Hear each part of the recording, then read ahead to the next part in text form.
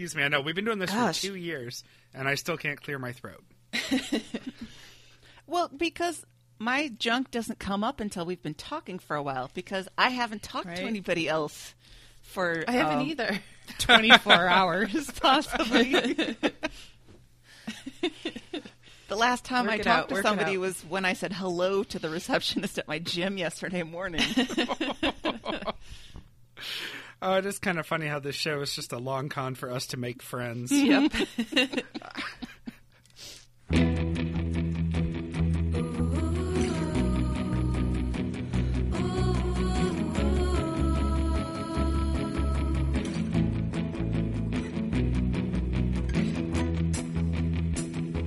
Welcome aboard the Little Red Bandwagon, your podcast about the radio show turned Peabody Daytime Award-winning adjacent podcast, Too Beautiful to Live. In Pawtucket, Rhode Island, I'm Bobby Pape, and joining me in Dallas, Texas, Meredith all the way Mahan. Good morning, Meredith. Good morning, Bobby. And in New Brighton, Minnesota, it's Anne. My pies are cooling adjacent to a windowsill, hopefully. Lundholm. Good morning, Anne. Good morning, Bobby. I'm just trying to picture Mike walking by on his fancy new legs, smelling your pies.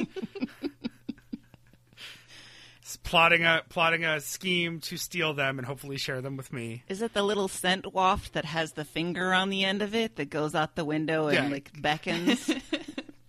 Exactly. It's a Hanna-Barbera cartoon with a pie. And this is your Monday recap edition of Little Red Bandwagon. We're going to do some LRB business, followed by your week in review, housekeeping, and how you can get involved in the show. We've got so much to talk about. Before we do that, just a reminder, if you haven't listened to Friday's show yet, you've had 2 chances now, Friday and a year ago. Both times shows about moms, why it matters. It's a classic LRB from last year when Mike and Phyllis and I listened back to a 2008 TBTL where Luke, Jen, and Sean interviewed their moms. And seriously, if you've been through twice and haven't heard it yet, I don't know what's wrong with you, because it's so good that we dusted it off to play it again. Please do that. And, of course, happy Mother's Day. But by the time this comes out, it won't be Mother's Day anymore. That's okay.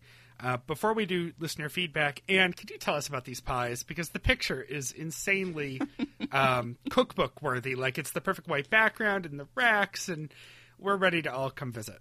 I'm kind of on a pie kick. I made a whole bunch of pie dough and divided it out into crust portions and stuck them in the freezer, so then I can just pull a couple out whenever I want to and roll some pie crust. And so I decided to make some rhubarb custard pies with a crumble on top. So, oh, that sounds so good. I know I wasn't quite in my usual time management schedule this morning, but I figured I had an hour and a half before we were starting, and they were supposed to cook for an hour.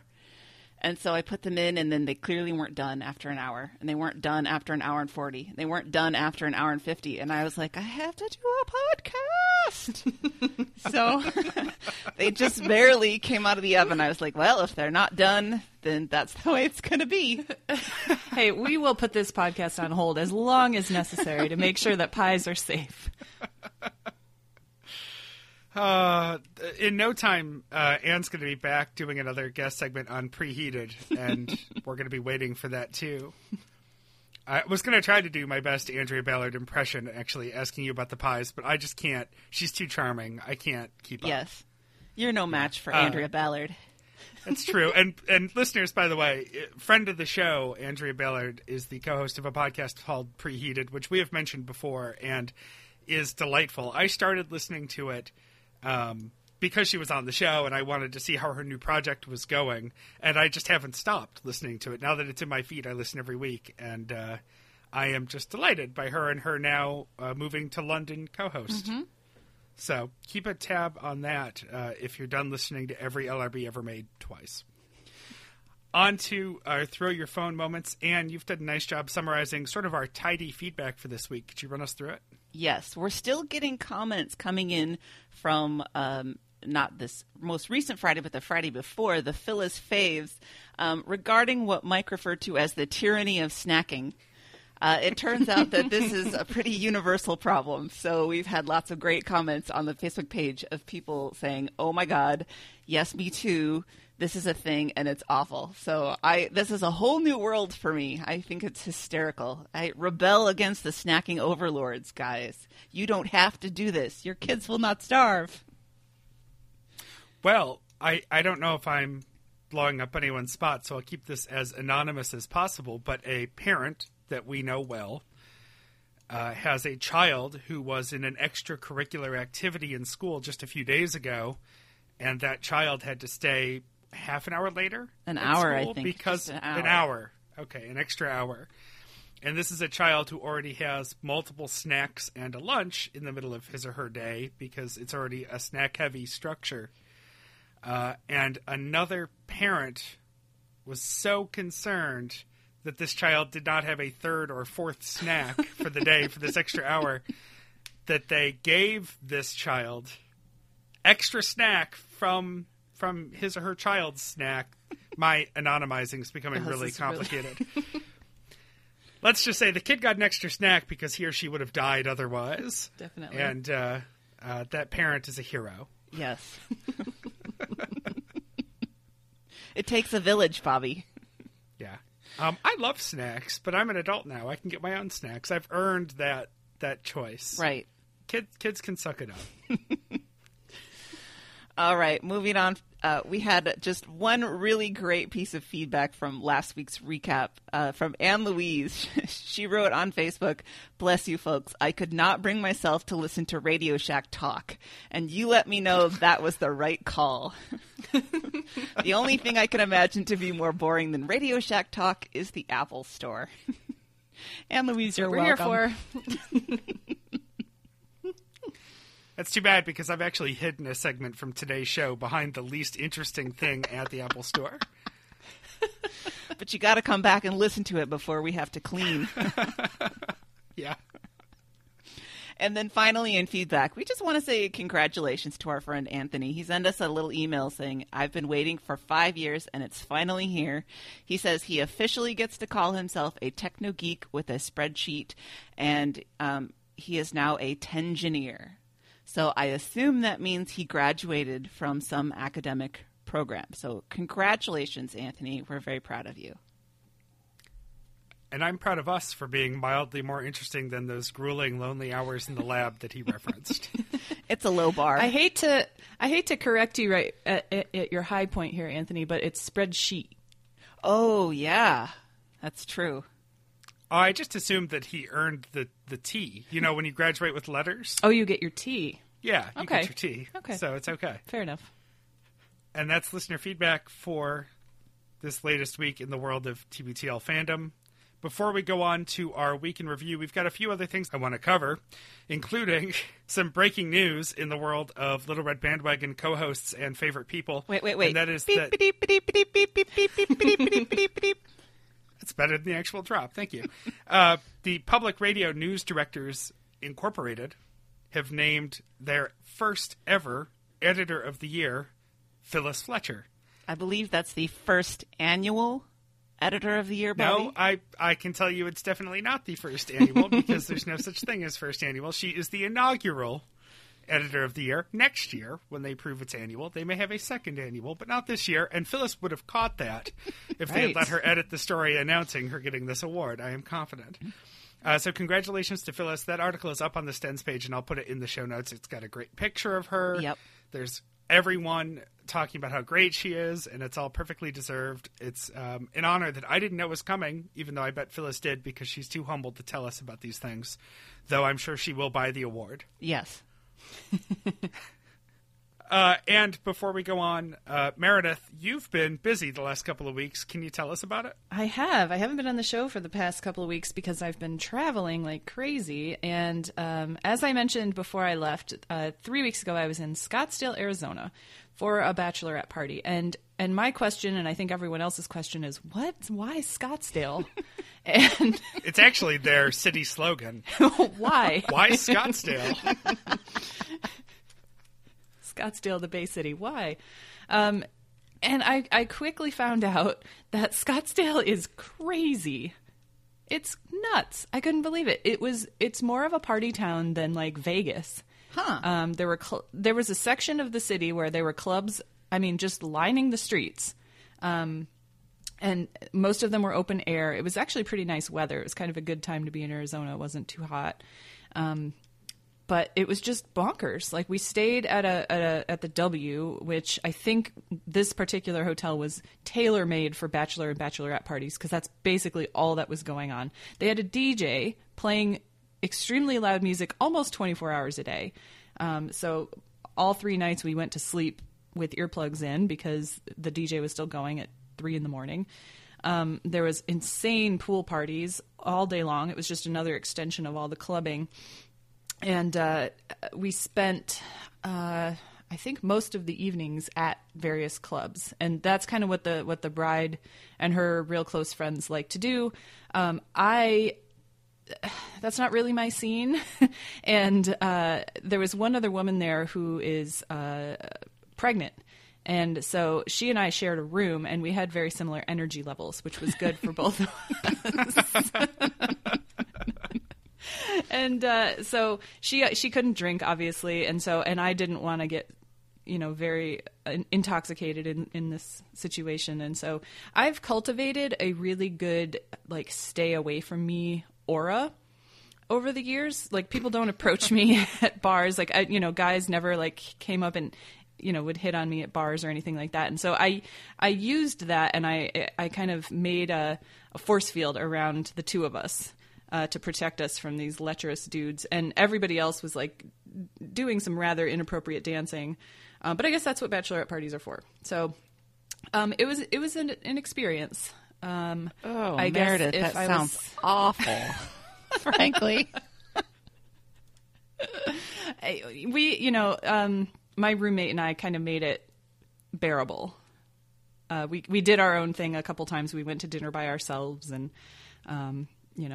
didn't participate in the pouring of vodka down each other's throats and things like that. So we made it tolerable. It was certainly something to witness.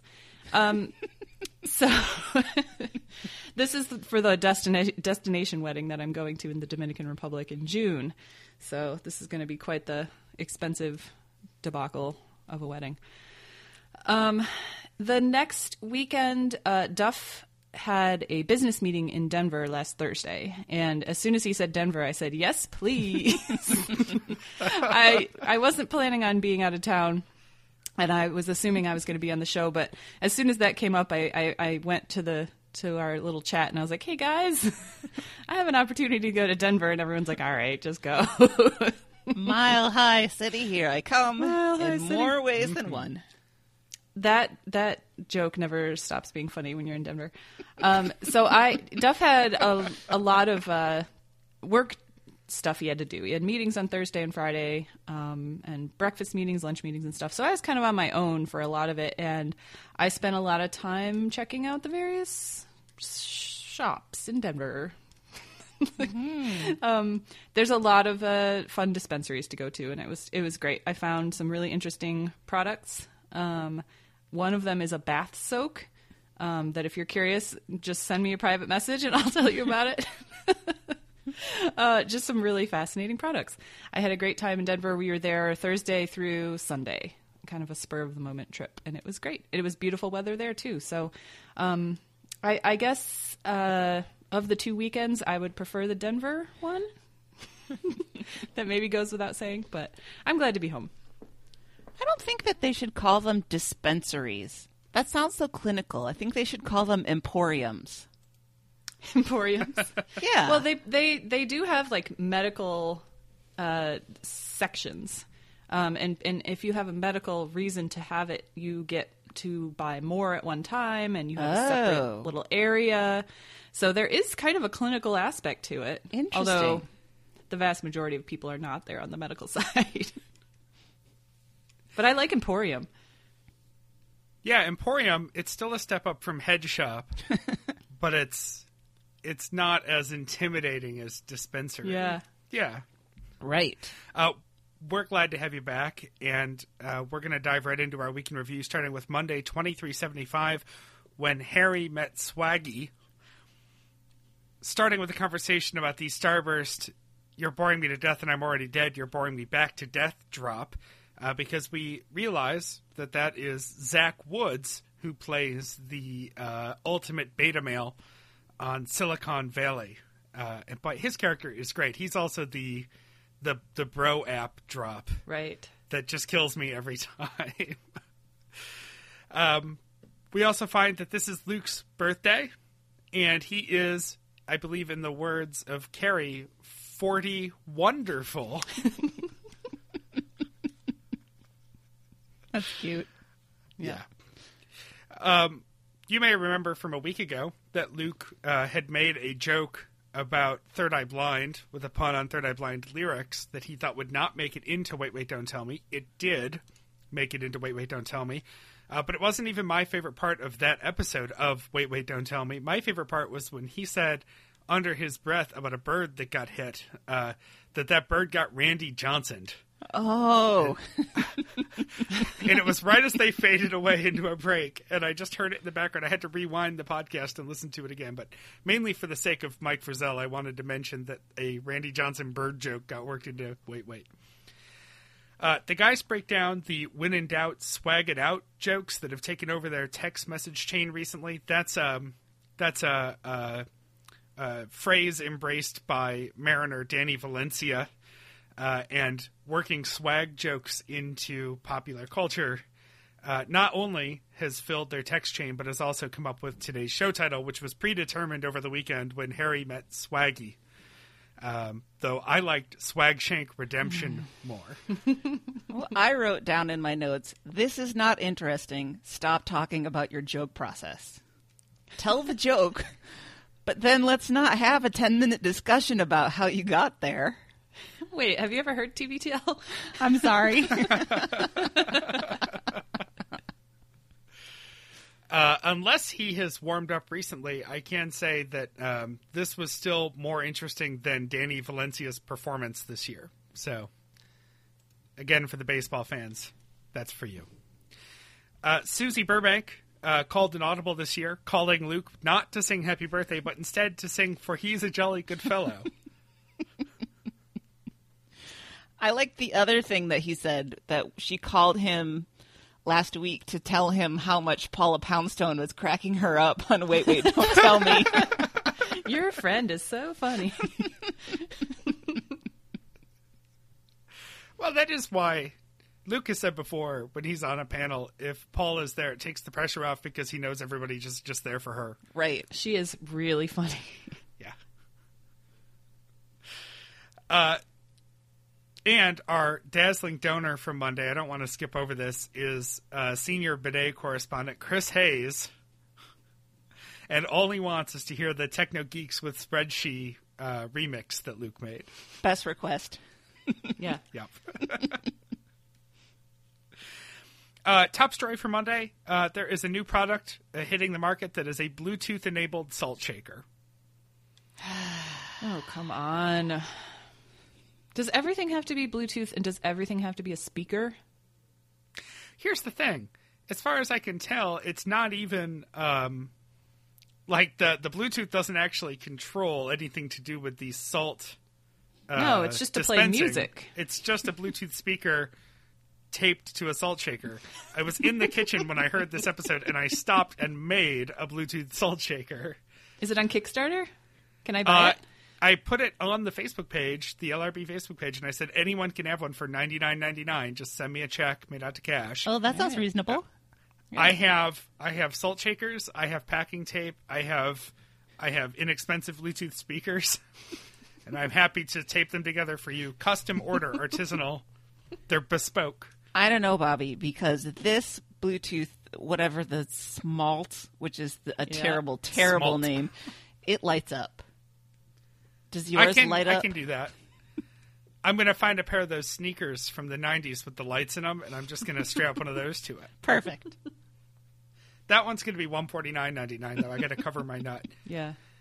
But, yes, the guys talk about the ridiculousness that is this, and compare it to the dirty jeans being sold by Nordstrom right now. Yeah, Nordstrom's good for that about once a quarter. The thing about this is, as they talked about it, Luke started off by saying this is ridiculous, but the further down the line they got, he started being like, oh, well, maybe that is kind of cool. And I was like, nope, stop.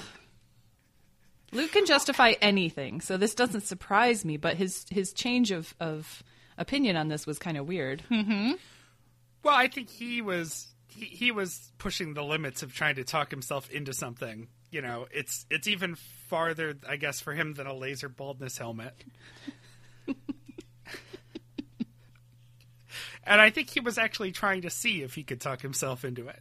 But the reason I don't think he will be able to is because he expressed his mild frustration with Bluetooth, which I only mention because Andrew had the most awkward moment where he says you'll bring so much joy into your life by going through and manually renaming all your Bluetooth devices. I've never heard him this excited about something that was such boring content for TBTL. We have a voicemail from an anonymous listener who has a job as an investigator for a local government or a county government, something like that. And they issued him a car with this new job that he just got recently, a Ford Fusion. And because he had time on his lunch breaks, he was taking this car home to go to lunch, but maybe taking breaks longer than he should. And in a meeting with his boss, it sounds like firmly but politely, the boss let him know, hey, FYI, your government-issued car has a tracking device on it, which is got to be pretty typical for a government-issued car. We know what you're doing. Please stop. Oh, my God. I would fall down dead on the spot. Yeah. Anonymous listener, I don't know if you're an LRB listener, but how do you not assume that a government-issued car is going to be low-jacked? Yeah. You know, of course it is. It's a ridiculously expensive amount of government property. You know, they put tags on, like, the printer in your office. They're going to put a tag on your car. But I can see his sort of, not conundrum, but when you start a new job, often there's some period of growth where maybe you don't quite have enough to do to fill the hours. And what's he supposed to do? Apparently go watch a baseball game at home. Take a I nap. guess. I just saw a commercial this morning for the local I-Team, the local news investigator squad, with hidden camera footage of city and state employees sleeping in their cars in parking lots on the clock. I think that story happens once every couple of years. And this guy is going to narrowly avoid being busted by a local TV journalist in a red sport coat. So straighten up now. Nap in your office like a normal person. I don't think that at the University of Minnesota they have tracking devices on the vehicles, but I do know that they pay very close attention because we have two campuses. We have a Minneapolis campus and a St. Paul campus, and they're a couple of miles apart, and so there is some driving back and forth for people. And it is known that if you get caught off campus in a way that makes it seem that you are not directly on your way to one of the other campuses, you're going to be in trouble. So it's a visual thing, but they're very concerned about it. So don't go out of your way to pick up lunch or stop at a coffee shop or anything like that. Yeah. And blink twice if you need us to get that ankle monitor off of you. I'm fine. Everything's fine. Don't worry about me. The dress word is snacks. Andrew mentions his friend Pam, who sadly recently passed away, and goes on a bit of a sincere tangent about the place that social media holds for us today and just being careful to not let that replace genuine relationships and connections with people, which I'm sure caused a lot of people to say either, yes, that's very true, or how dare you, old man, social media is the way we stay in touch.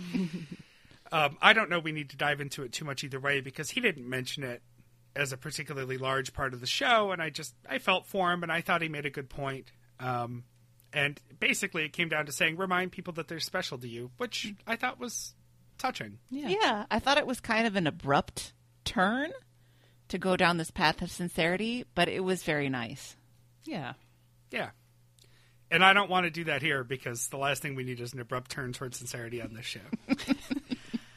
We get an email from a production assistant who worked on Better Call Saul and said that Genevieve's dream of being yelled at by Bob Odenkirk is probably not going to happen because she was accidentally a dick to him once, and he was still a really nice guy about it. That story was so sweet. It made me like him a lot more. Yeah. And the show ends with some post-coitus motorcycle riding music from Top Gun.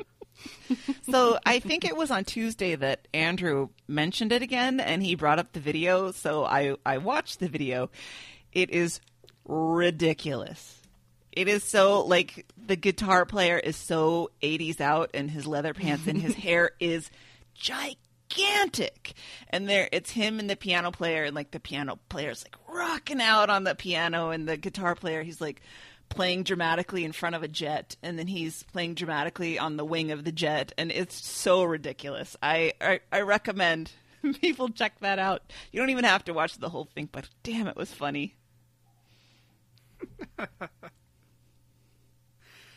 That is Top Gun Anthem. Apparently the official name of that song. Let's put that link in the show notes. I think Absolutely. everybody should watch it. And I'll hand it over to you, Meredith. All right, Tuesday, 2376, Bellingham Backwoods Beauty. Luke jinxes himself right off the bat by noting that he hasn't had any allergies yet. It's a beautiful spring day. Andrew has had allergies, but they got better in what he calls Arizona. And we learn how to spell Albuquerque. Now, that is kind of a tricky one, I will say. Well, yeah, and I think if you're not saying Albuquerque in your head when you're writing it, you're lying. Right. Yeah. The guys mentioned that they're going to be in Minnesota next week working for the Fund Drive. And Andrew says that he barely knows who he is anymore because he hasn't organized a pledge drive in so long. He needs a whiteboard and a clipboard or a white clipboard to make himself feel whole again and remind him who he is.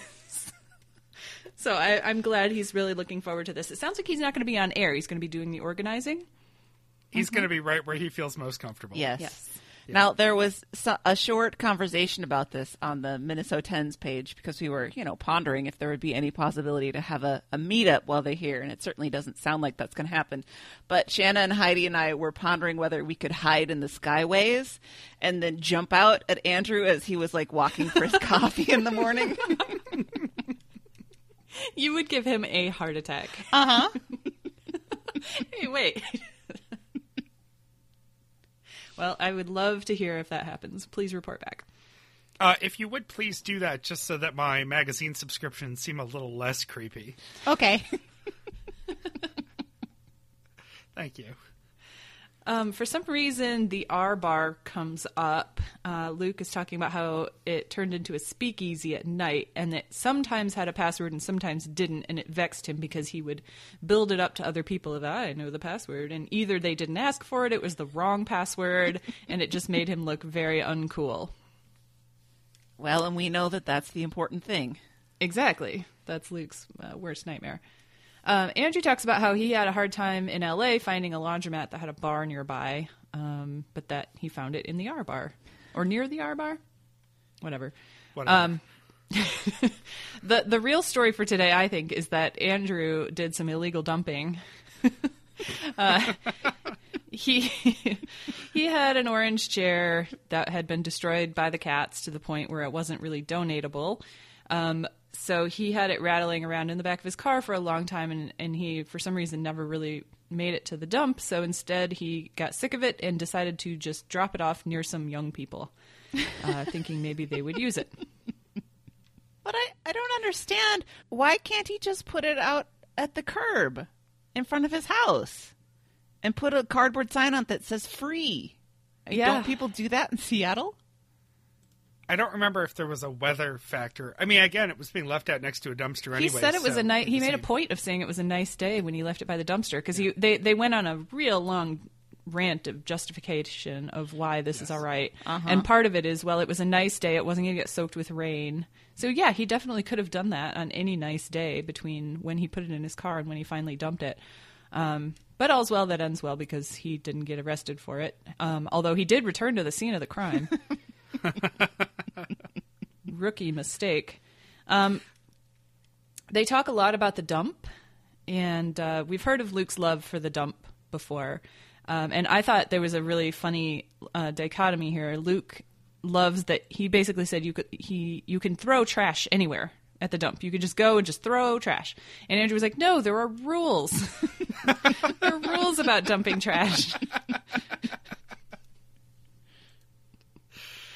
That's their personalities. That's them in a moment. Yep. Right there. Yep. But yeah, when they did come back to the scene of the crime, the chair indeed was gone. So somebody used it, which is good, I guess.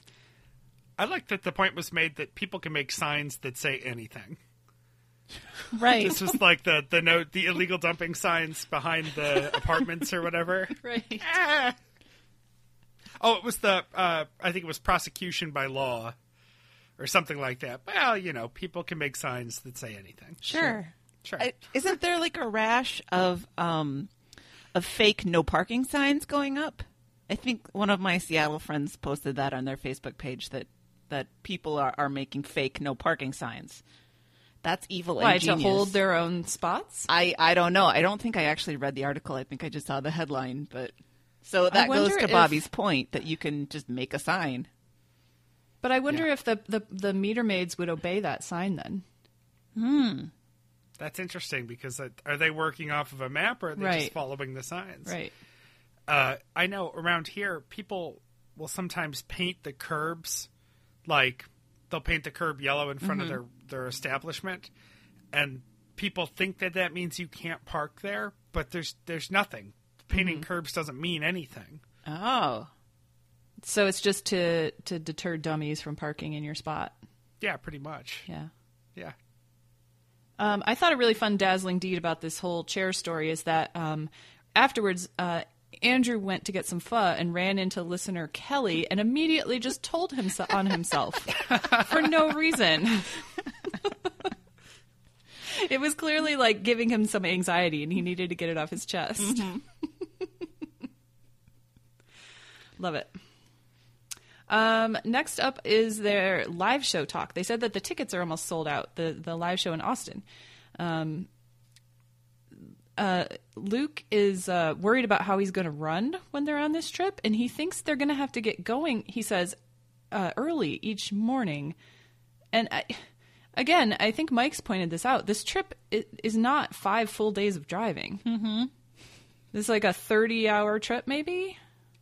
So, you can go for a run in the morning, Luke. I do think that they need to leave enough time for unexpected hijinks, though.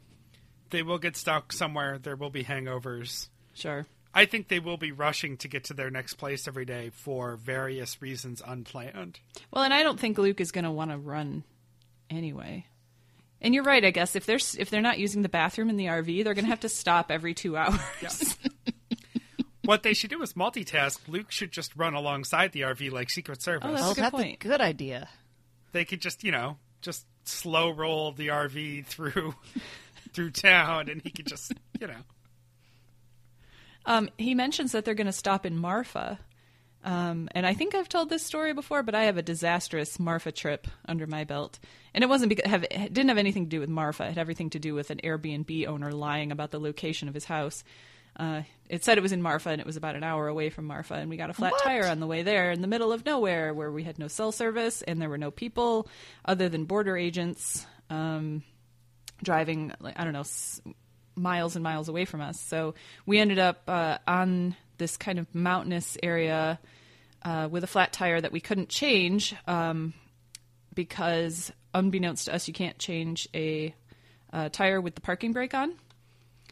And so Duff has changed many a tire in his life, and he was just frustrated as all get out because he couldn't figure this one out. So we ended up just hiking back. We hiked about 7 miles in the middle of nowhere with no cell phone service, thinking we were probably going to get murdered by rattlesnakes or I don't know who. But we found some nice people who helped us and took us in their car back to our car and changed the tire in about 3 minutes. Were kind enough to not laugh at us, and they let us use their phone to call. It was a Sunday too, so nothing was open. We were in the middle of nowhere, and so we had to go find a real tire for this car, and they helped us out, and we ended up taking them to dinner to thank them. It was Valentine's Day, so it was a very romantic trip. But we ended up saying goodbye to this Airbnb that was an hour away from Marfa.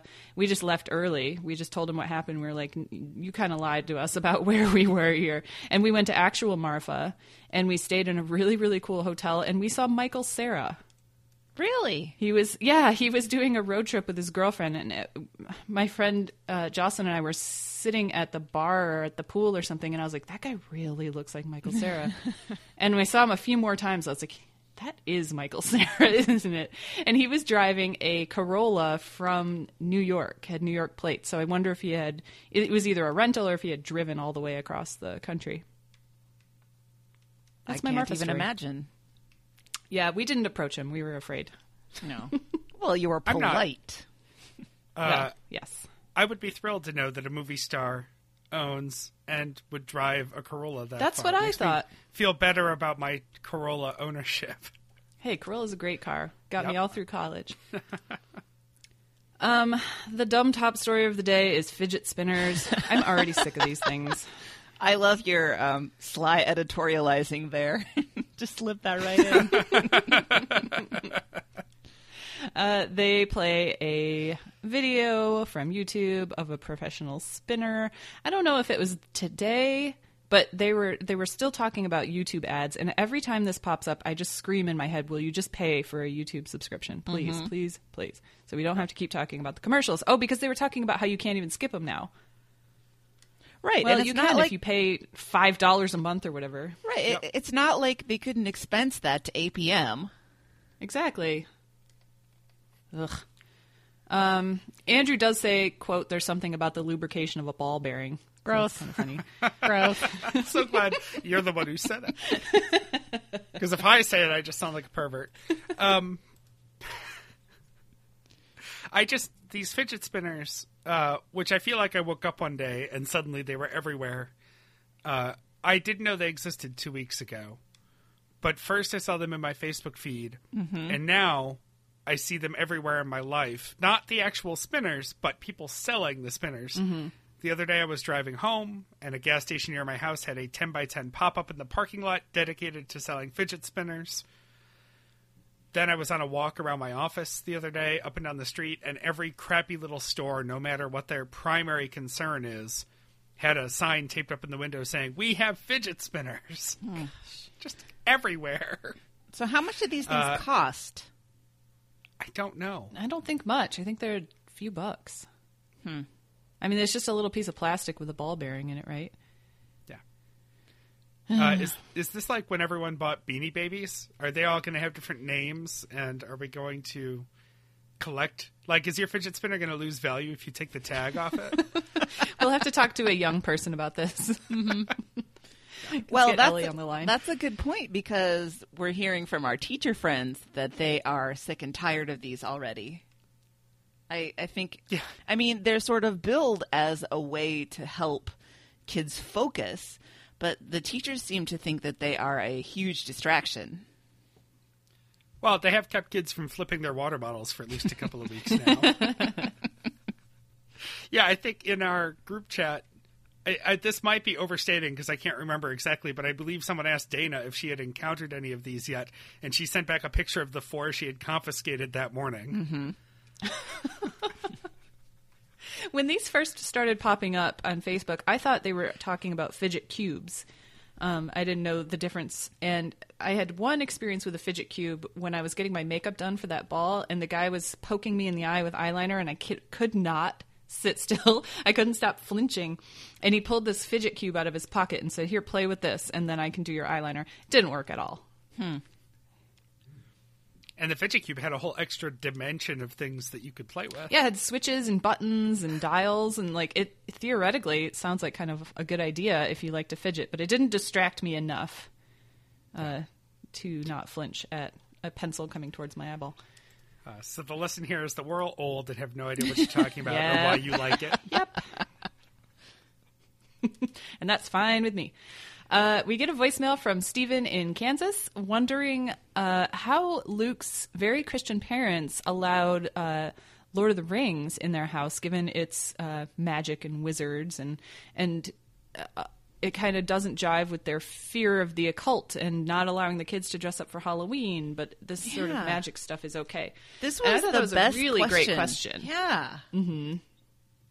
Yeah, and Luke says he's going to ask his parents about it, but he theorizes it's because C.S. Lewis and Tolkien were buds, and one of them was Christian. I forget which one. But Lewis. so he thinks that's probably the reason. And also that his dad just kind of likes it, so he makes it okay. Right.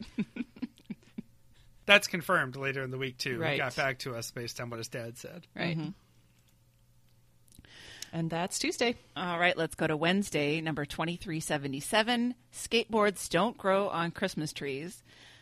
Luke refers to Walt and Susie as Rudy's grandparents. And it turns out that Walt and Susie were actually not that into being dog grandparents. And so they talk about this for a while, and Andrew agrees that that's kind of weird.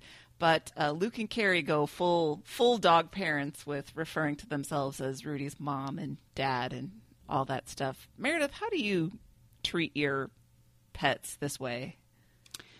We do Duff and I refer to one another as their mom and dad.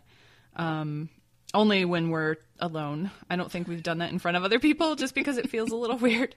I did jokingly once refer to Molly as my mom's granddaughter, and this was before she had an actual real live grandson, and she was not pleased. She's not much of a dog person anyway. She liked Molly because everybody liked Molly. But she doesn't care. I've done it since, and she doesn't care because now she has a real grandson. So the fact that there's a human child kind of eases the pain of me only having a gaggle of animals for her to grandmother. Bobby, how do you guys talk about Cupcake? I avoid the mommy-daddy talk as much as possible. It slips through once in a while, mainly from other people. It makes me shudder a little bit every time. But it comes up with us primarily because, you know, similarly, we don't have kids and we sort of actively don't have kids.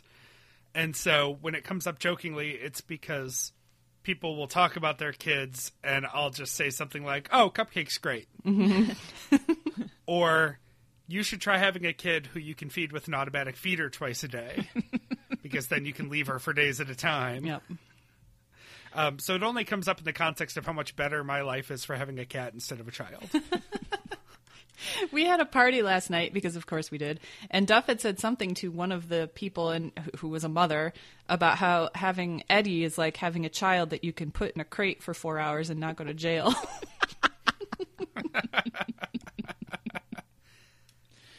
Well, I'm sort of with Andrew.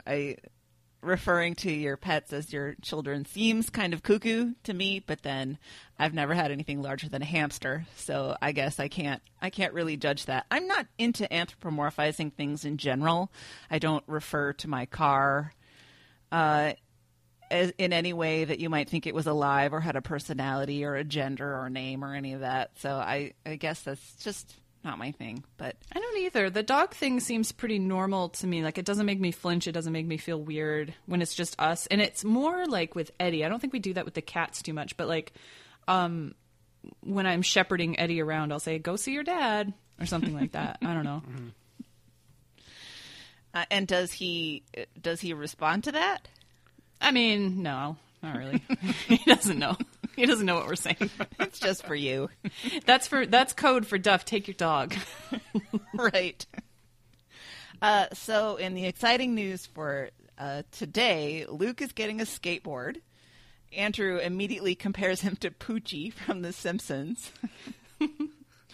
And he's been walking past this skateboard in town, and every time he does, he kind of drools.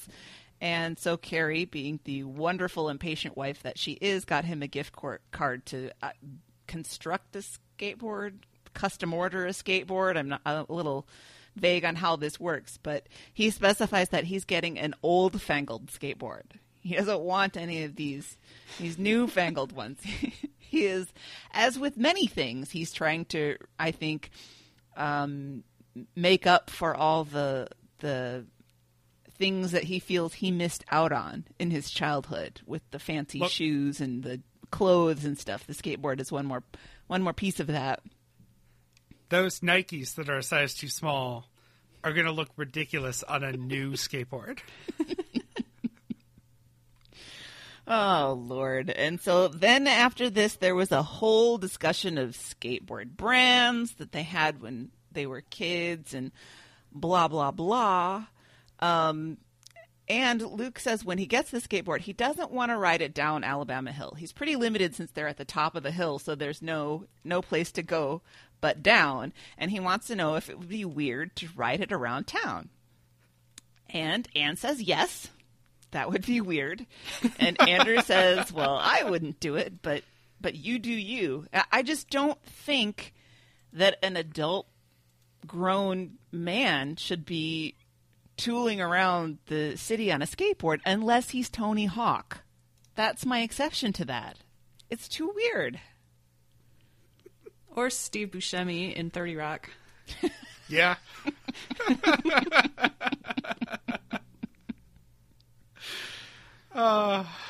Dear. I want that music band t-shirt.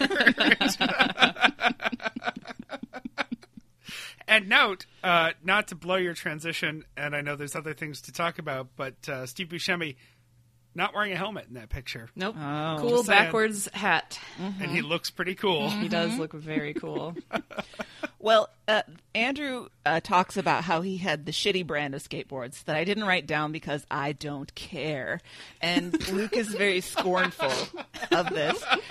And they talk about how Andrew's dad actually tried the skateboard once and he fell and he hurt his wrists, which is what gets them into the concept of protective gear.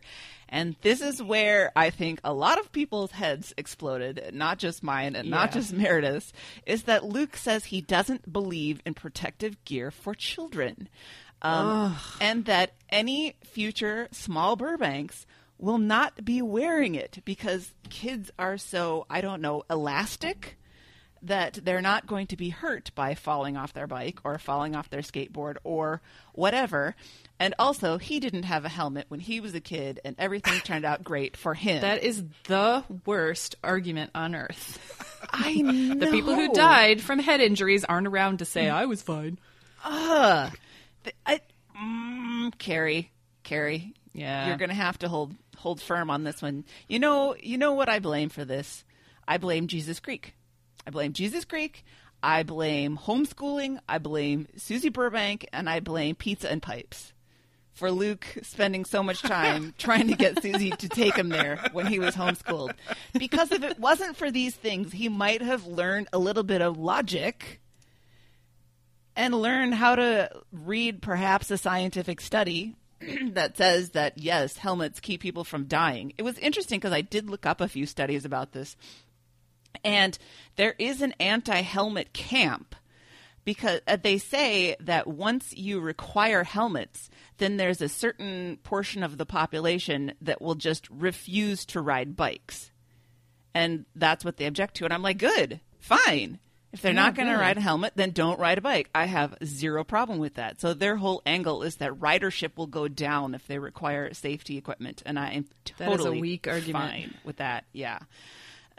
This is just so stupid. I can't even believe it. And there's a great thread on the Stens page where people were like, well, yeah, this happened to my kid, or this happened to my sibling, or I knew this person that died. And so it's just a shame that Luke will never see it. Right. So stupid. And then Andrew talks about, again, how he wants to get into rollerblading. He wants specifically to rollerblade around Green Lake. But then he asks Luke, is this okay since we're not into protective gear? Can I wear knee pads and a helmet with this? And Luke's like, well, yeah, because we're 40. We break easy. We're 40, not 5. And then, my head hit the desk and I banged it for a while because this is so stupid. And But were they you wearing your helmet, Anne? Ooh, that's a good point, Bobby. And they get into a discussion of why is skateboarding cool, but rollerblading is not cool. And I say that your whole premise here is incorrect, that skateboarding is cool, because it is not. You look just as dorky on a skateboard as you do on rollerblades. I guess the idea of rollerblades goes back to like the 90s at Venice Beach, where people were wearing their bikini tops and their short shorts and being generally a 90s type person. I just don't think that's any stupider than skateboarding.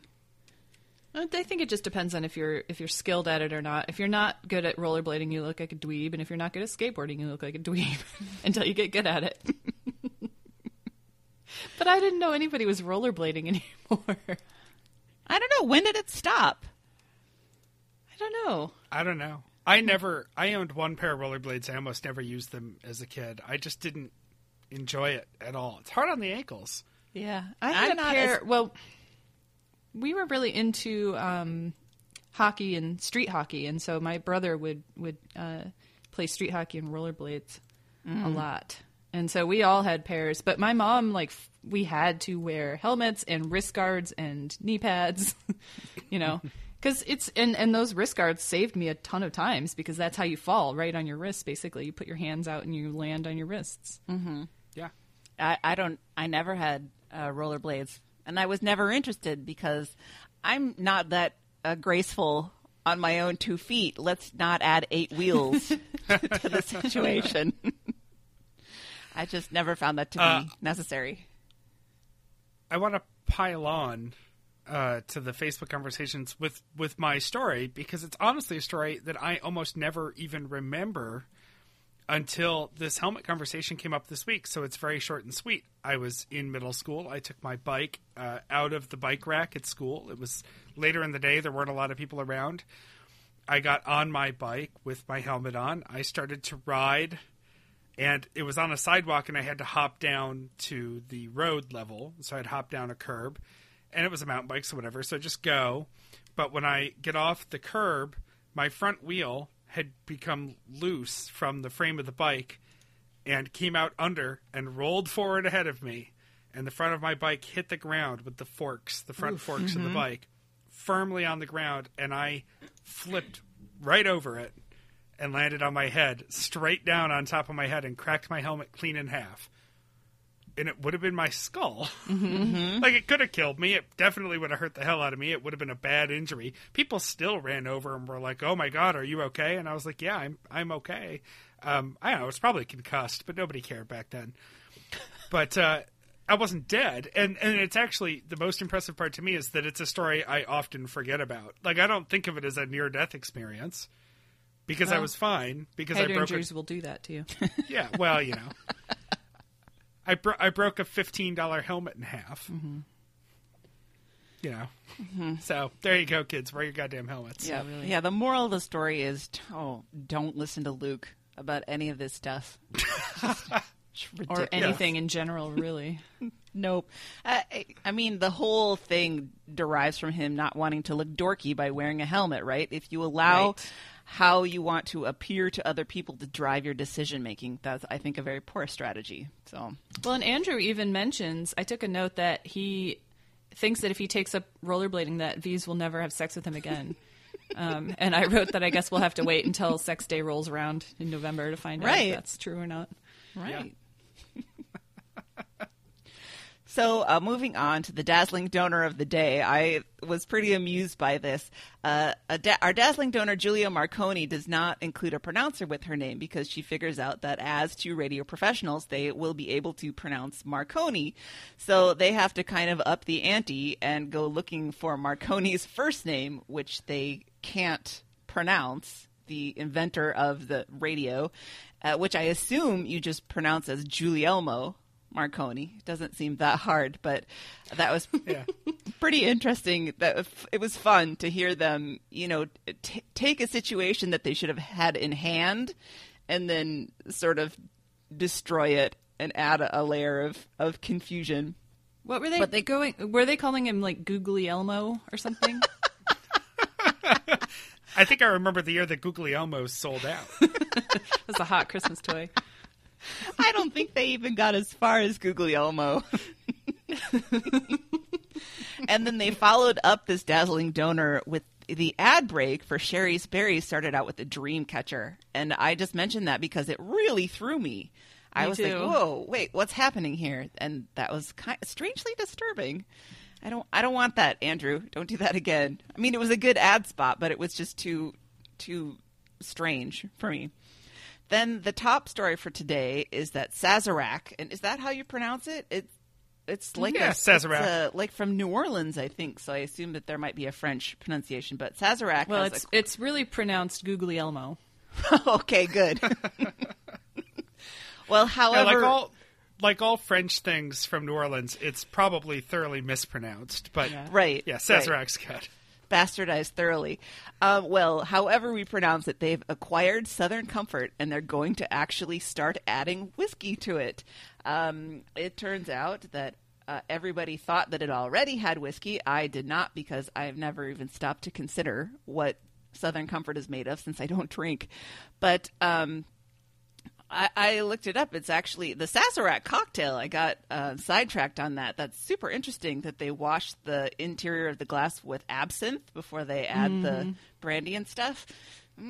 That sounds kind of cool. But so Southern Comfort has not ever, I think, had actual whiskey in it. It's described as a grain-neutral spirit base, which is kind of like vodka. And so now they're actually going to start putting some of the real deal in there. And so it turns out that Southern Comfort is the first alcohol that Luke ever experienced over at James DeMuth's house. Was it James DeMuth and either his stepbrother, I think? His older brother or his stepbrother. Whenever we bring up James DeMuth in a story, I know that something Susie would not approve of is about to happen. So that was Luke's first experience with that. And then Andrew says that when he was a freshman at Kent State, his cousin got him some Southern Comfort, and it gave him the courage to kiss a girl for the first time. That led to his first makeout session. So I don't know. Is he fond of Southern Comfort because of this? Is he embarrassed? Whatever. He's probably embarrassed just because he's Andrew. That's true. So then, as they are wont to, they kind of wander into an alcohol discussion, and Luke brings up the fact that somebody was talking to him about Fireball, and he just couldn't let it go because he feels, I mean, what does he feel? What we say that he feels about Fireball, that it's like that people that drink it are posers? Yeah. I think that you can't be a real alcoholic if you drink Fireball. And Andrew, there's a title I really want to have. Yeah. A real alcoholic. I know. Andrew brings up, I think he was going back to what they talked about before with the movie Logan, although he doesn't mention it by name this time, about how there was an empty bottle of Fireball that was meant to convey that he was a drunk, and again says that a Fireball drunk is not a real thing. And we heard from someone who did some Fireball drinking and was perhaps a Fireball drunk, who said that it's a good thing for alcoholics because it's cinnamon flavored. And so they thought that it was a good camouflage and that nobody would know that they had been drinking because of the cinnamon scent. So that's another way to look at it that I think makes more sense than Luke and Andrew being stupid about this. But so they talk about this for a while, and then Luke claims ownership of alcoholism, which I think is crazy. And he kind of acknowledges that this is not the best thing to sort of be taking pride in, to meet people at bars and, think you call yourself an alcoholic, I'm an alcoholic. But man, he needs to stop with this particular line of thought, I think, because that is not healthy. No. The biggest part of that bothers me of this is that Luke always talks such a big game about everything. He's not even qualified enough to own alcoholism. Like, Luke is at best a social drunk. Mm-hmm. And not even he's not even pushing the lines of functional alcoholism, let alone actual full-blown alcoholism. Yeah, I don't know if he understands what alcoholism is. Yeah. Right. And it's not funny. And I'll go ahead and say, if anyone feels like they're struggling with this, to let us know, because we have a good friend we can put you in touch with who would be happy to talk to you. In all sincerity, real full-blown alcoholism is not funny. Luke Nope. talking a big game about alcoholism is kind of funny. And he certainly has had his days, those early days, those radio days of TBTL and shortly thereafter. I would get a little worried about him, the way that he talked about that. It seemed to be incredibly excessive. And he does have kind of an addictive personality, but I think that he never spiraled into full-blown alcoholism. It seems more like a frequent binge drinking, Yeah. which isn't great either. No. No. Nothing to be proud of, but I don't think it's full-blown alcoholism either. My goal is to be a Goldschlager drunk, because then you don't smell like cinnamon, but you look like a baller. I thought you were going to say, like, Your you stomach is pooped just- Gold Flex. Yeah, right? Your stomach is just full of gold. Well, that's the part that Chris Hayes is covering for me. Oh, okay, good. He's- That's a story down the line somewhere. yeah. In emails for the day, we get one from Michelle about the hotel check-in spiel that Luke had been previously complaining about. He gets to the hotel, and then he has to stand there for 15 minutes while the desk clerk goes through, here's where the exercise room is, and here's where the spa is, and all the different features and benefits, I would say, of being at the hotel, when all he wants to do is just get to his room. And he hates it. And so Michelle, who did spend some time as one of those front desk people, I think she said at a hotel in San Jose, which you'd think that there'd be a lot of perhaps high rollers coming in there in Silicon Valley. She says that consistency is extremely important in building brand loyalty. So there was a sort of a secret shopper program at her hotel. And so any customer that showed up at any time could be someone who's actually testing them to make sure that they followed policy and procedure for the check-in. And she includes this checklist, and they read it out, and Luke is just kind of wild. He hates this so much. It's pretty incredible how upset he gets. And then my favorite part of this whole discussion, Andrew says if he had it to do all over again, he wants to go back in time and be the manager of a mid-sized hotel. And he doesn't want to go straight to management. He wants to work his way up. He's going to start in housekeeping, and maybe he'll be a bellboy and learn all the different positions and work his way up through the ranks to become the manager of a mid-sized hotel. It's so silly and it's so charming. I love it. I think that's great. Dare to dream, Andrew. Dare to dream. Mm-hmm. And that takes them into a discussion of customer service and how much Luke appreciates customer service jobs. And he acknowledges that they're really a lot harder than people think they are. And I think all three of us have had customer service type jobs, right? And they are hard. It doesn't require a lot of specialized knowledge or brain, but I think having the emotional intelligence to deal with people is something that you don't get enough credit for, because it's terribly hard. And they finish up this conversation by Luke saying that he thinks that Andrew would be great at customer service and that he would be terrible at customer service, since he cannot abide even the tiniest hint of criticism about himself. That may be the truth. I do think Andrew would be great at customer service. He keeps his rage saved for the podcast, which is what you need to do. Yeah. It works for Mike. All right, let's go to Thursday, 2378, A Passion for Pranking. We start off with some German. We're using Guten Tag now. Yes. And I What think they they wanted were- that to stick around, but I don't think it's going to. What they were trying for really was Guten Morgen. They made it to Right. Guten Tag, but they wanted Guten Morgen. Oh, yeah, you know all this, don't you? I do. They should have called you. Andrew is pretty shook right off the bat because of a voicemail that they got. And I thought they were jumping to the voicemail segment way early. And I was kind of like, what's going on here? This can't wait. But no, you're right. And so Andrew sets this up a little bit. And we get this voicemail of a supposed man calling in to report that when he was in the bathroom, there was some guy in there doing kind of an anti-pep talk while he was peeing. And he thought he was alone, but suddenly he wasn't. And Andrew reveals that he had done this exact thing over the weekend at a restaurant with some friends. And there's so many different things to be upset about with this whole story.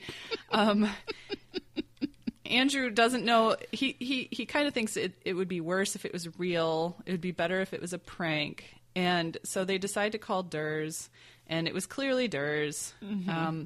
But I think the big story here is that poor Andrew is talking shit to himself all the time, out loud. I know. I was happy that Luke kept wanting to pursue this line of talk. Yeah. Because Luke was like, wait. You were doing what? I don't like this way you talk to yourself. And I don't like to tell people that they need therapy or anything because we all have to make our own decisions on that. But, at this point, I think he might want to talk to someone about that because that's really not a good thing. And he tries to minimize it by saying, well, it was probably just only in my head. Well, that makes no difference. Right. Whether it's out loud or in your head. I have a direct quote from Andrew after they sort of come to the confirmation that this was indeed a prank. He actually says jokingly, "Oh shit, though, now we have to deal with the underlying issues, don't we?" Yes, Andrew, we do. And I wonder if he did brush it aside by saying it's not that bad, but not really ever giving any reason why it's not that bad. I mean, on its face, I don't see what else there is to it. It seems like it's pretty bad. Yeah. Well, there's the macro picture of not only did he do this, but then he came back to the table and told his close friends that he was doing this. If he hadn't done that part, the prank wouldn't have happened. Right. And, it was the part where he felt compelled to tell everyone that he had this moment. Well, I mean, this is a theme with Andrew this week. He told on himself for the chair thing immediately to a listener for no reason. And then he told everyone at the table, like, maybe that is an indication that it's not the worst thing in the world. Because if you were really beating yourself up, wouldn't you keep that to yourself? I don't know. Yeah. I don't know. I mean, sometimes your inner thoughts are so disruptive, you just feel like you want to talk about it. Mm-hmm. And maybe you should talk to a professional. So we just need to find a psychologist who serves pho. I don't know. Near the dump. He's very anti-therapist for himself. He doesn't seem to be against therapy in general, seems to be very accepting of it. But, he's talked about those bad experiences he had with that one therapist who said that he would grow up to be a abuser. Oh, yeah. Remember when his parents got the divorce? I think he went to the therapist, and that seems to really have turned him off of therapy. And also doing something like that is hard. And I don't know. I just think that it would be probably enormously helpful for him. And I feel bad. I mean, it's his decision, but I feel bad that he is sort of so resistant to that idea. So down on himself. Mm-hmm. Yeah. Yeah. Yeah, Luke suggests that he adds "you magnificent bastard" to the end of every terrible thing he says I love to himself. this. I think this Me is too. genius. Yes. I do it because so this is one of the things that I work on with my therapist because I do a lot of negative self-talk, and she is trying to get me to learn how to arrest the thought and change it into something positive. But the way that you do that is so eye-rolly. I want to eye-roll like Anderson Cooper when she gives me strategies for this stuff because I don't believe it, But if I said, "you magnificent bastard," that's funny. I could get into that. Maybe you should use that. Maybe I will. Maybe we should all use that. Yeah. Mm-hmm. Yeah. Who needs therapists? I do feel like Luke has gotten so much mileage out of his years of therapy that Yes. minute for minute, the amount of content he's pulled out of Lisa Weinberg into our show.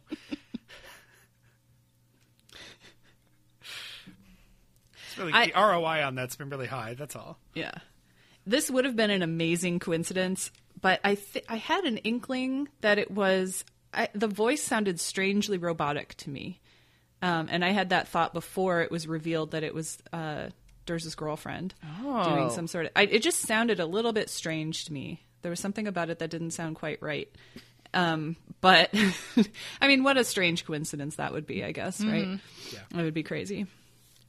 So I have to mention that the Dazzling Donor for today, Mark, gave money under his wife's name, Michelle, and the guys invent a gift of the Magi situation in which she sold her Zune to get him a laptop, which he used to donate to TBTL.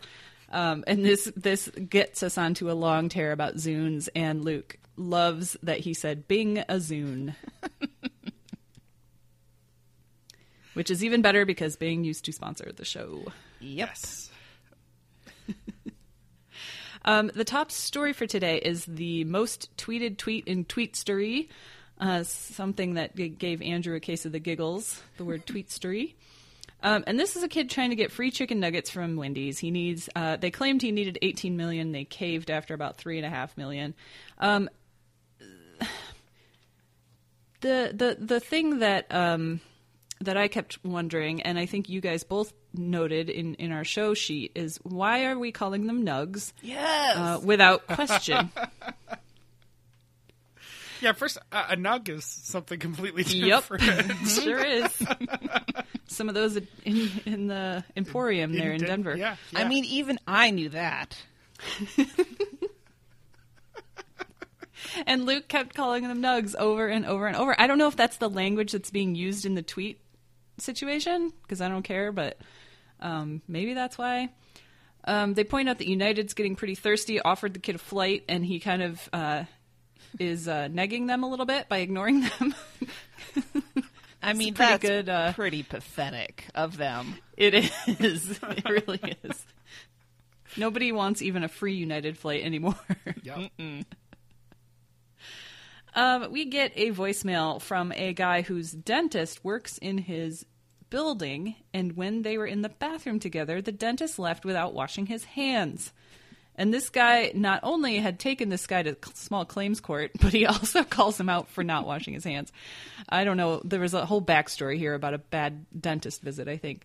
And that's pretty horrifying. I mean, Luke was totally right that doctors and dentists should be totally fanatical about washing their hands. It doesn't matter if he has a sink in his office. He's still touching the door. Ugh, disgusting. Yeah, and this they is pretty theorize, that those signs that say employees should wash hands should be expanded to everyone. And as somebody who's worked in hospitals most of my life, those in the bathrooms at hospitals, they often do implore or guilt everybody into washing their hands. So pretty gross, dentists. Mm-hmm. Yep. And then last for today is that we get an email explaining that C.S. Lewis and Tolkien were Christian buddies, and that's why it was okay in Luke's household. And Luke confers because he did talk to his dad about that, and that was his answer.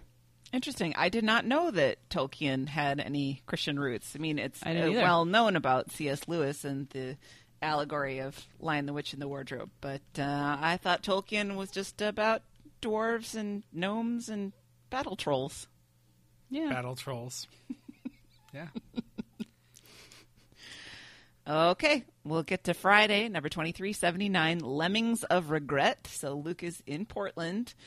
He starts with this whole story about how he was going to go for a jog, and then it was raining, and he didn't want the topic to melt out of his hair, so he tried to go use the one treadmill that the Hotel Deluxe has, but somebody else was on it. Even though Luke stared daggers into this person's back, they did not spontaneously realize that they were supposed to get off and let Luke have his turn. So he ended up going for a jog in the rain. This whole topic thing is just, I don't understand how this works. Does it not get washed out in the shower? Does he just sort of carefully avoid the spray in the shower? Does it not run down when he sweats? Well, doesn't he bring it with him when he travels? I mean, yeah, he's just going to have to put it on anyway. Yeah. I don't understand. But The only thing I know about Topic is something I've mentioned before, which is that I used to work for a guy who cut his hair very short and put some sort of similar powder in his hair and would sit in a chair in one of my colleagues' offices where the chair was up against a white drywalled wall. No. And he would lean his head back and sort of rock it back and forth while he was thinking. And when he would leave, there would be a black spot where the powder had flaked off and rubbed up against the, like black chalk dust Wow. on the wall. So I And do. You could tell that Steve had been sitting there because there was the spot from Steve's head. Yuck. I do have a powder, like it's a dry shampoo and it's brown so that it doesn't make it look like I have baby powder in my hair. Like if I don't feel like washing my hair, I will put a little dry shampoo, but it's nowhere near enough to like cause anything to change color. You know, I don't know. This seems like excessive. This is a mysterious world, as far as I'm Yeah. concerned. But he did end up having to go for a jog in the rain, but then the beautiful vista that he experienced took him right out of the bad mood. So that's a happy ending to that story. And Andrew has been Ron and Donning it all this week, and he talks about having morning after regret about all the stupid things that he said on the show the day before. And he's really working for the weekend today. It seems like he's looking forward to 6:35 when they abandon the last 25 minutes of the Ron and Don show. To tape. Yeah. Yes, to tape. The Rachel magic Bell? of Memorex. Yes. I forget exactly why they start talking about Stephen Tobolowsky, other than the fact that he was on Livewire last night, which reminds me I have to make sure that I listen to that Livewire because he's such a good guest. Yeah, he is. And Luke has two observations he wants to make. Number one, that Tobolowsky told him that he auditioned for the role of Bill Lumbergh in Office Space, which is very interesting. And Luke and Andrew agree that they think that he would have been a better choice for that role because he's doofier looking than Gary Cole is. But I don't know. I think that's kind of the genius of the casting. If you had a doofy looking Lumbergh, he would have to have some sort of minor competence to achieve that role. But if you have because good looking guys get promoted up all the time. I've worked with a number of them whose sole qualification is that they look right for the job. Mm-hmm. And so that sort of blandly handsome stupidity, I think, really worked for the part. I think it would have been a very different movie if Tobolowsky was in it, which I still would have watched. I think it would have been great because he's great.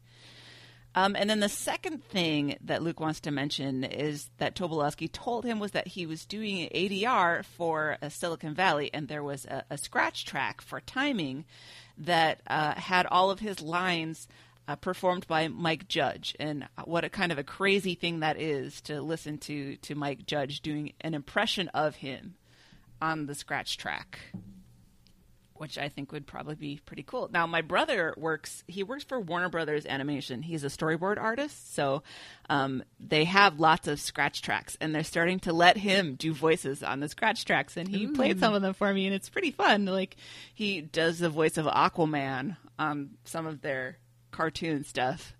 I think that would be cool. I'd like to get an agent, be a voiceover actor. It'd be fun. But then they get onto this Beavis and Butthead detour, I guess, because is that Mike Judge's sort of is that his crowning achievement, his singular achievement? I don't think it's the best work that he's done, but it's sort of certainly, I think, probably what will be the first line in his obituary, don't you think?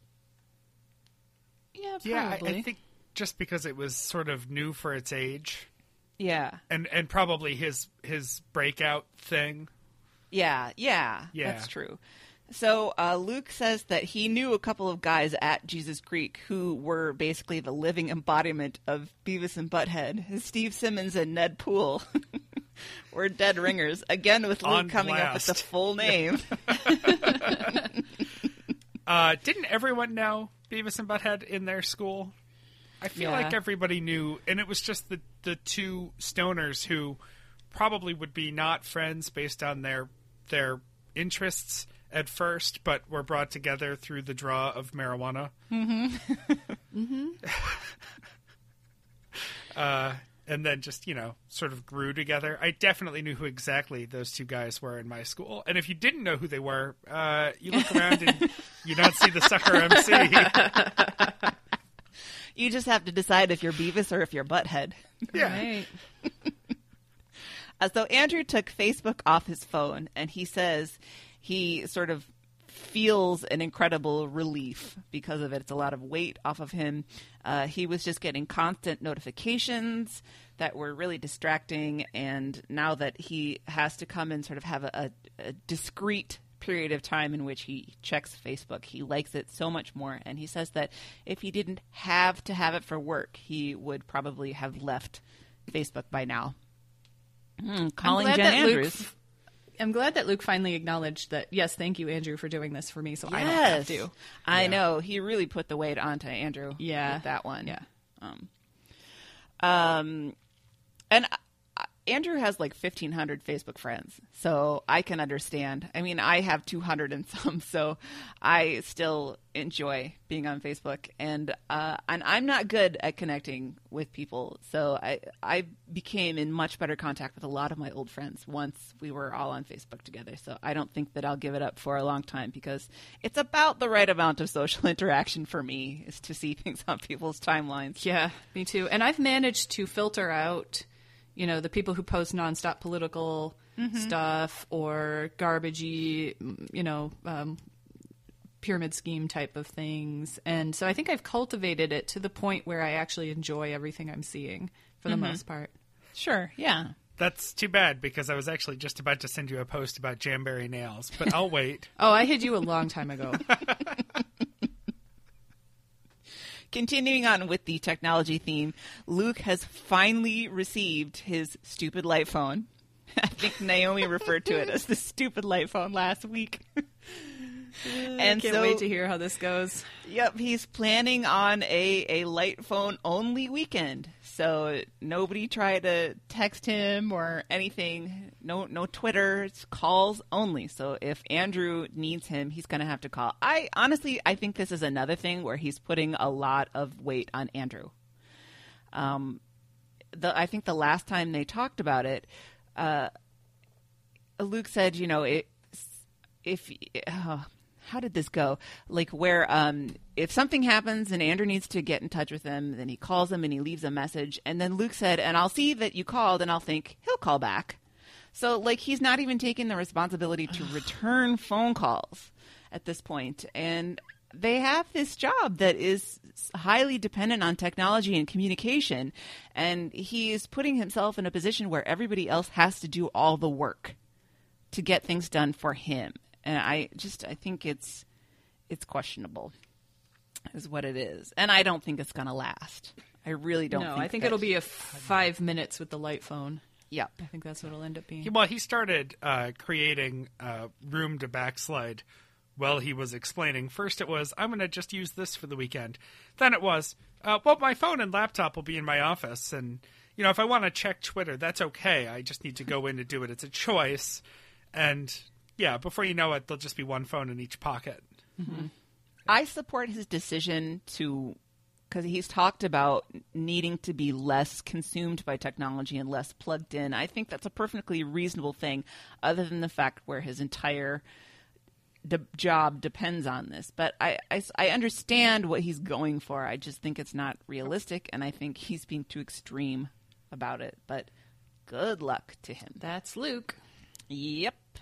Never go at a 5 level if you can go at a 10 level. Right. Then they're going to get into the top story, but Andrew gets distracted because he thinks that his top story sounder is Upcut. And then there's a lot of discussion that involves him playing his version and Luke playing his version and him playing his version and Luke emailing his version. And they finally decide that, yes, Andrew's version was cut off, and it was probably because the original version had 4 seconds of silence that he was trying to trim and over-trimmed. And that's 5 minutes of my life I'll never get back. So then they have an update on the prank voicemail, as we mentioned before, and it turns out the voicemailer was a woman. And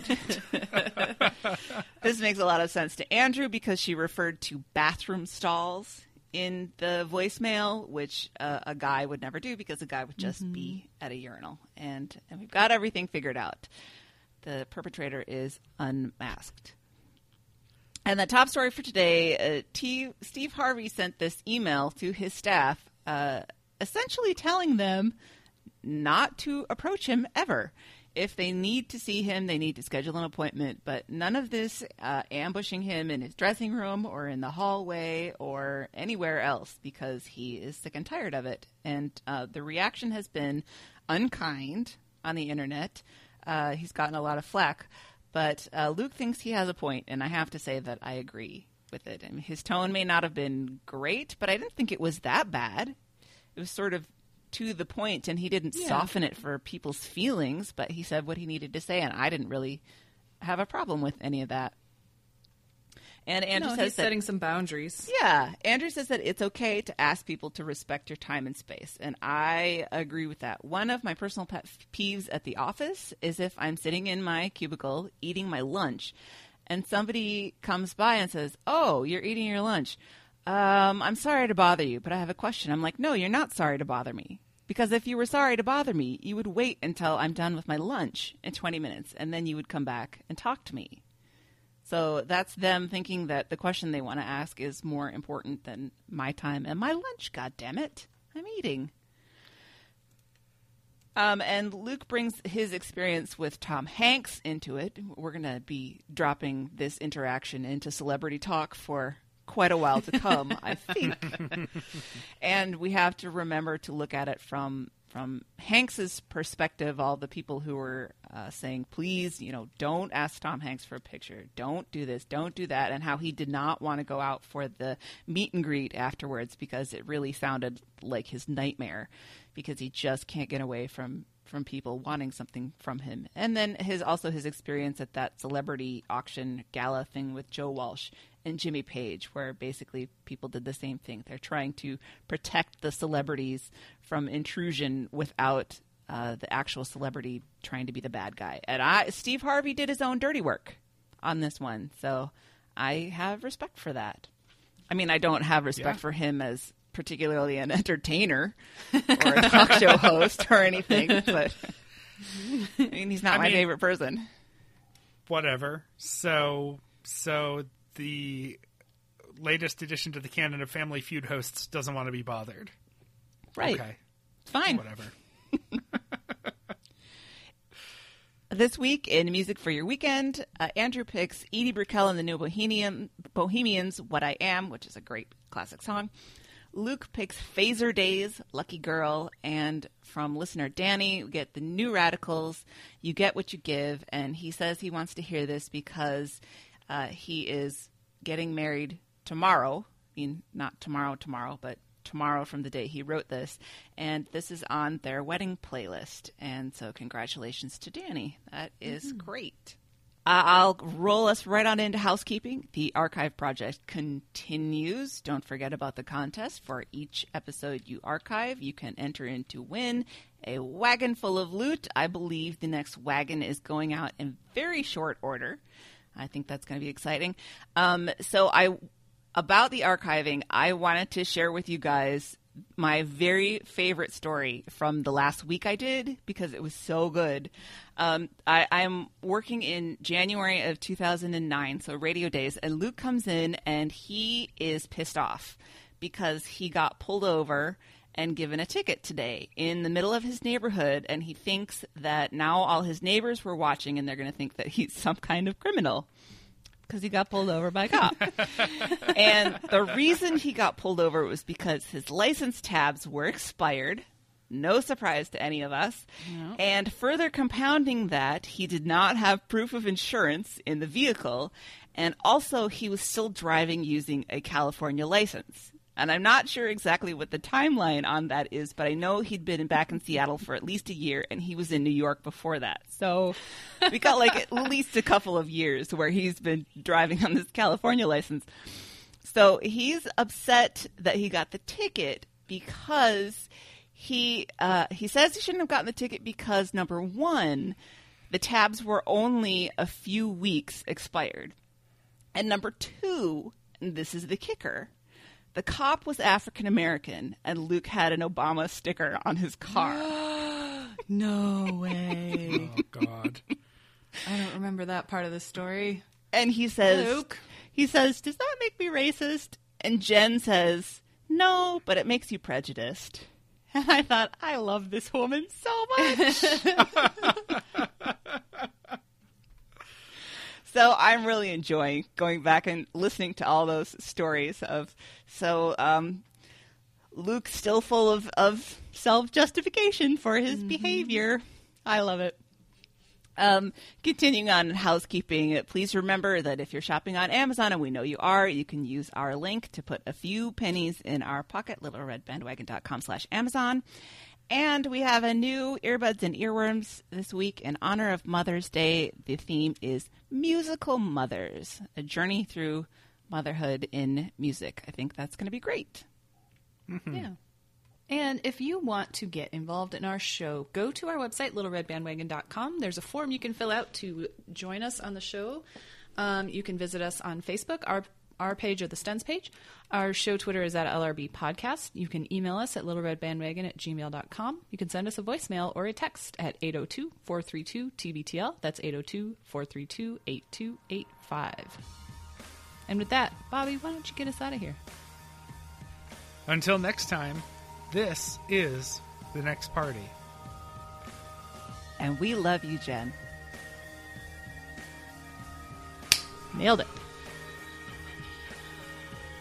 You magnificent bastard.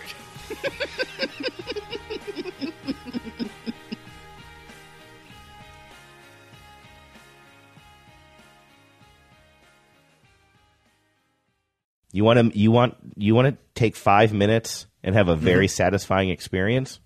Yeah.